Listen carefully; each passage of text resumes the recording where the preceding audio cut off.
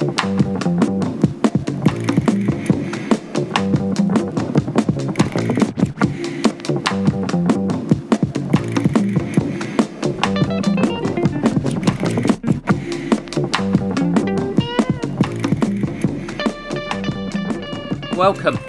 I'm Damien and this is the Effective Challenge podcast.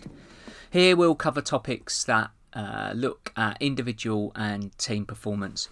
And what I'm particularly looking to draw out are the practical things that we can do to take our performance to the next level. I'm really interested in any comments you've got, or perhaps if you've got subjects that you'd like to see covered in future episodes, then drop me a line. It's damien@effectivechallenge.com. That's Damien, Damian, @effectivechallenge.com.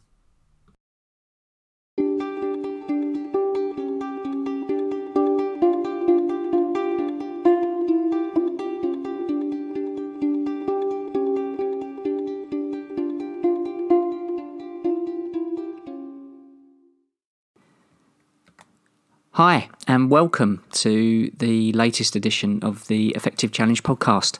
This one's all about giving and receiving apologies. I'm sure, well, something that's definitely relevant to me in my world, and I'm sure it features in many of yours. Before we get to that, just a quick thank you to those people that provided feedback and complimentary comments. That's always welcome.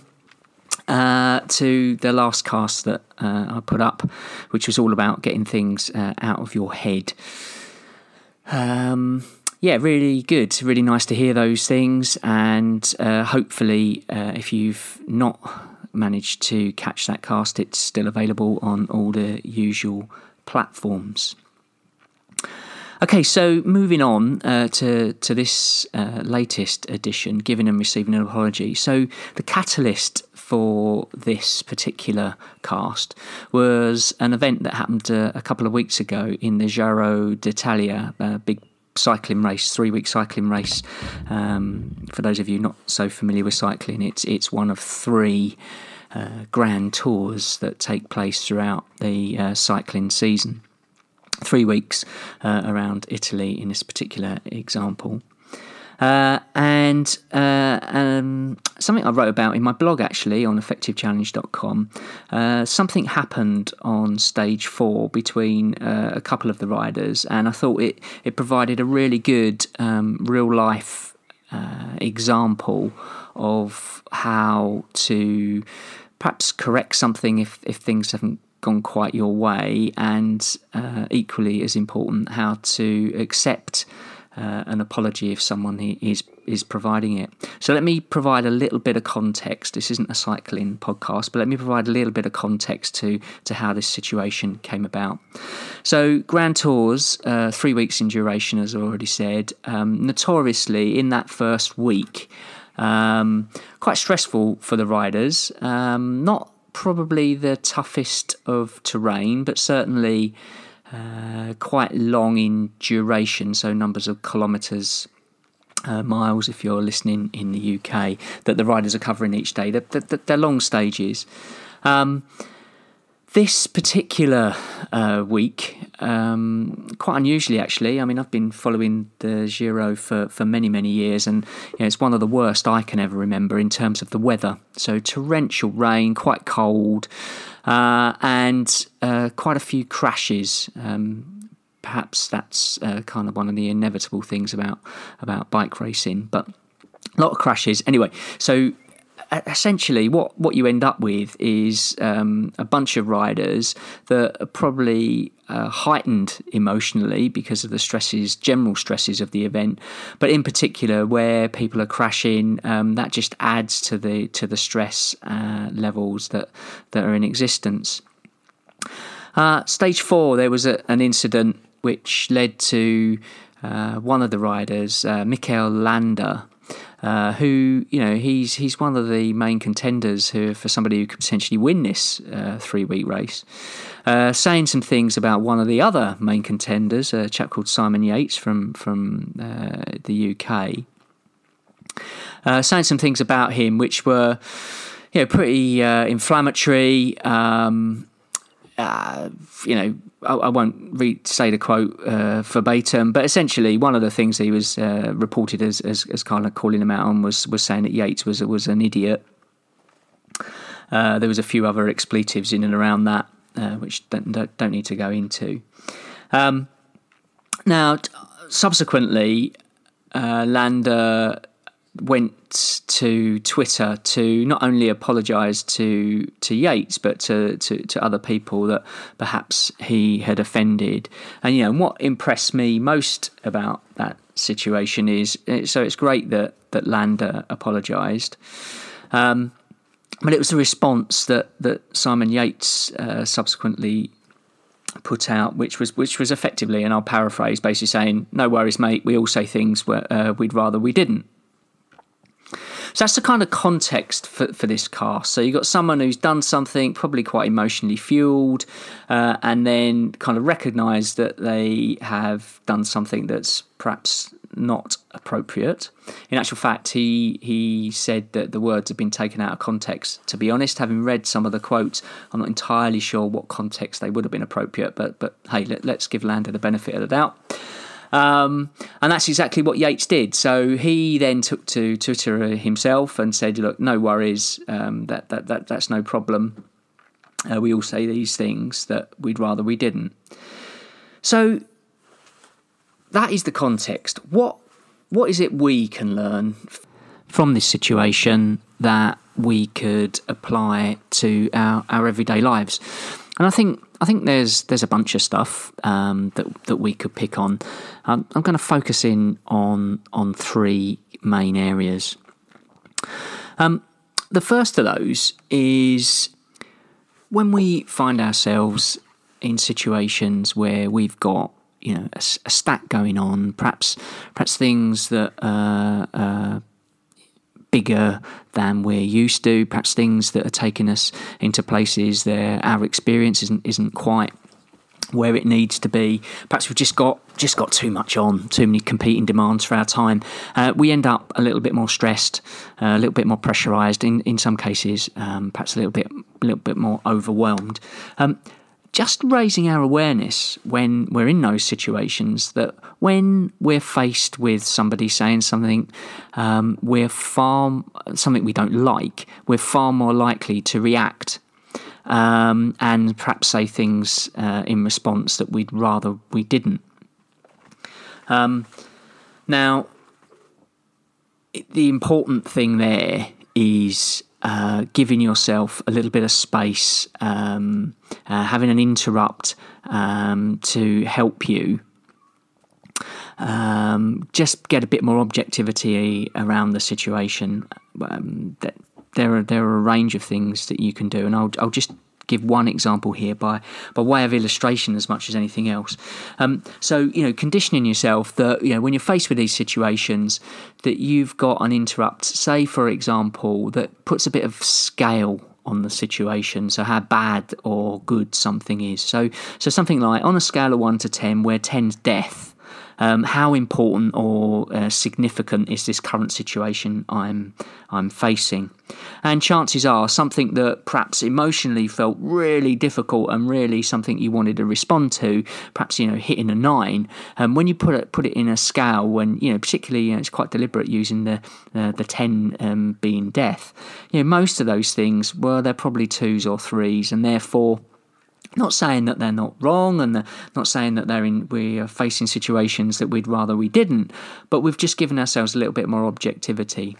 So just raising our awareness that we might need to do that when things are coming at us a bit thicker and faster is certainly something that I would always encourage. It takes a bit of practice. Certainly, I would say I probably get caught out by that at least once a week. Sometimes it's literally on a daily basis. So you need to keep practicing it. But at least if you've got the awareness, you're much more likely to be able to do it than if you've not even thought about it at all. Okay, so recognising that things are going to happen. You are going to say things that you'd rather you didn't. You probably are going to do things you'd rather you didn't. You're going to need to recognise that and probably take some form of corrective action. Now, I guess the simplest example of that is to just give some kind of apology. It might mean you need to stop behaving in certain ways. It might mean that you need to stop some kind of action that you've put in train to respond to the situation. There's a bunch of things, but ultimately you're going to need to do something, and chances are there's going to be some form of apology in the mix there. Now, it might not, if you are particularly emotionally fueled and you have the situation where you've tried your interrupt of using a scale of 1 to 10 and that's not worked. It might be useful to have somebody you trust, perhaps a third party, to kind of help bring some of that objectivity in for you. Now, I didn't write about this in the blog, but I suspect when Landa said those things that he said about Yates, chances are the team's press officer or press team kind of stepped in and perhaps gave him some advice and guidance about how to deal with the situation, and perhaps that's where the apology came from. I don't think it really matters. It's the big thing here is that you've recognised that something's happened, something that perhaps shouldn't have happened, and therefore you need to do something about it. The final point to wrap up this particular element is it's not just thinking that you need to do something, you actually need to do it. Sometimes that can mean we have to kind of park our ego, perhaps eat a little bit of humble pie. But actually, if you think you need to apologise, make sure you do. Okay, so let's move on to the next main point. And this is all about when you're on the receiving end of an apology. Now, I've certainly been in situations where I've tried to apologise and it's not been accepted, so at least in the short term. And that can be quite tough, and that can put you in quite a defensive position, recognising that you're trying to apologise and then somebody doesn't accept it. Well, sometimes that can stir you up even more. So if you're on the receiving end of an apology, just taking the upper path and giving yourself some the humility and the perhaps empathy, seeing it from the other person's point of view, to accept the apology. I've certainly done things where I wouldn't want to be judged by my emotionally fueled behaviour. I'm sure we've all been in that position. So, when someone's offering an apology, accept it. Park your ego and let that happen. Now, final point that I want to bring out in this particular cast, and it's a point of clarification as much as anything else.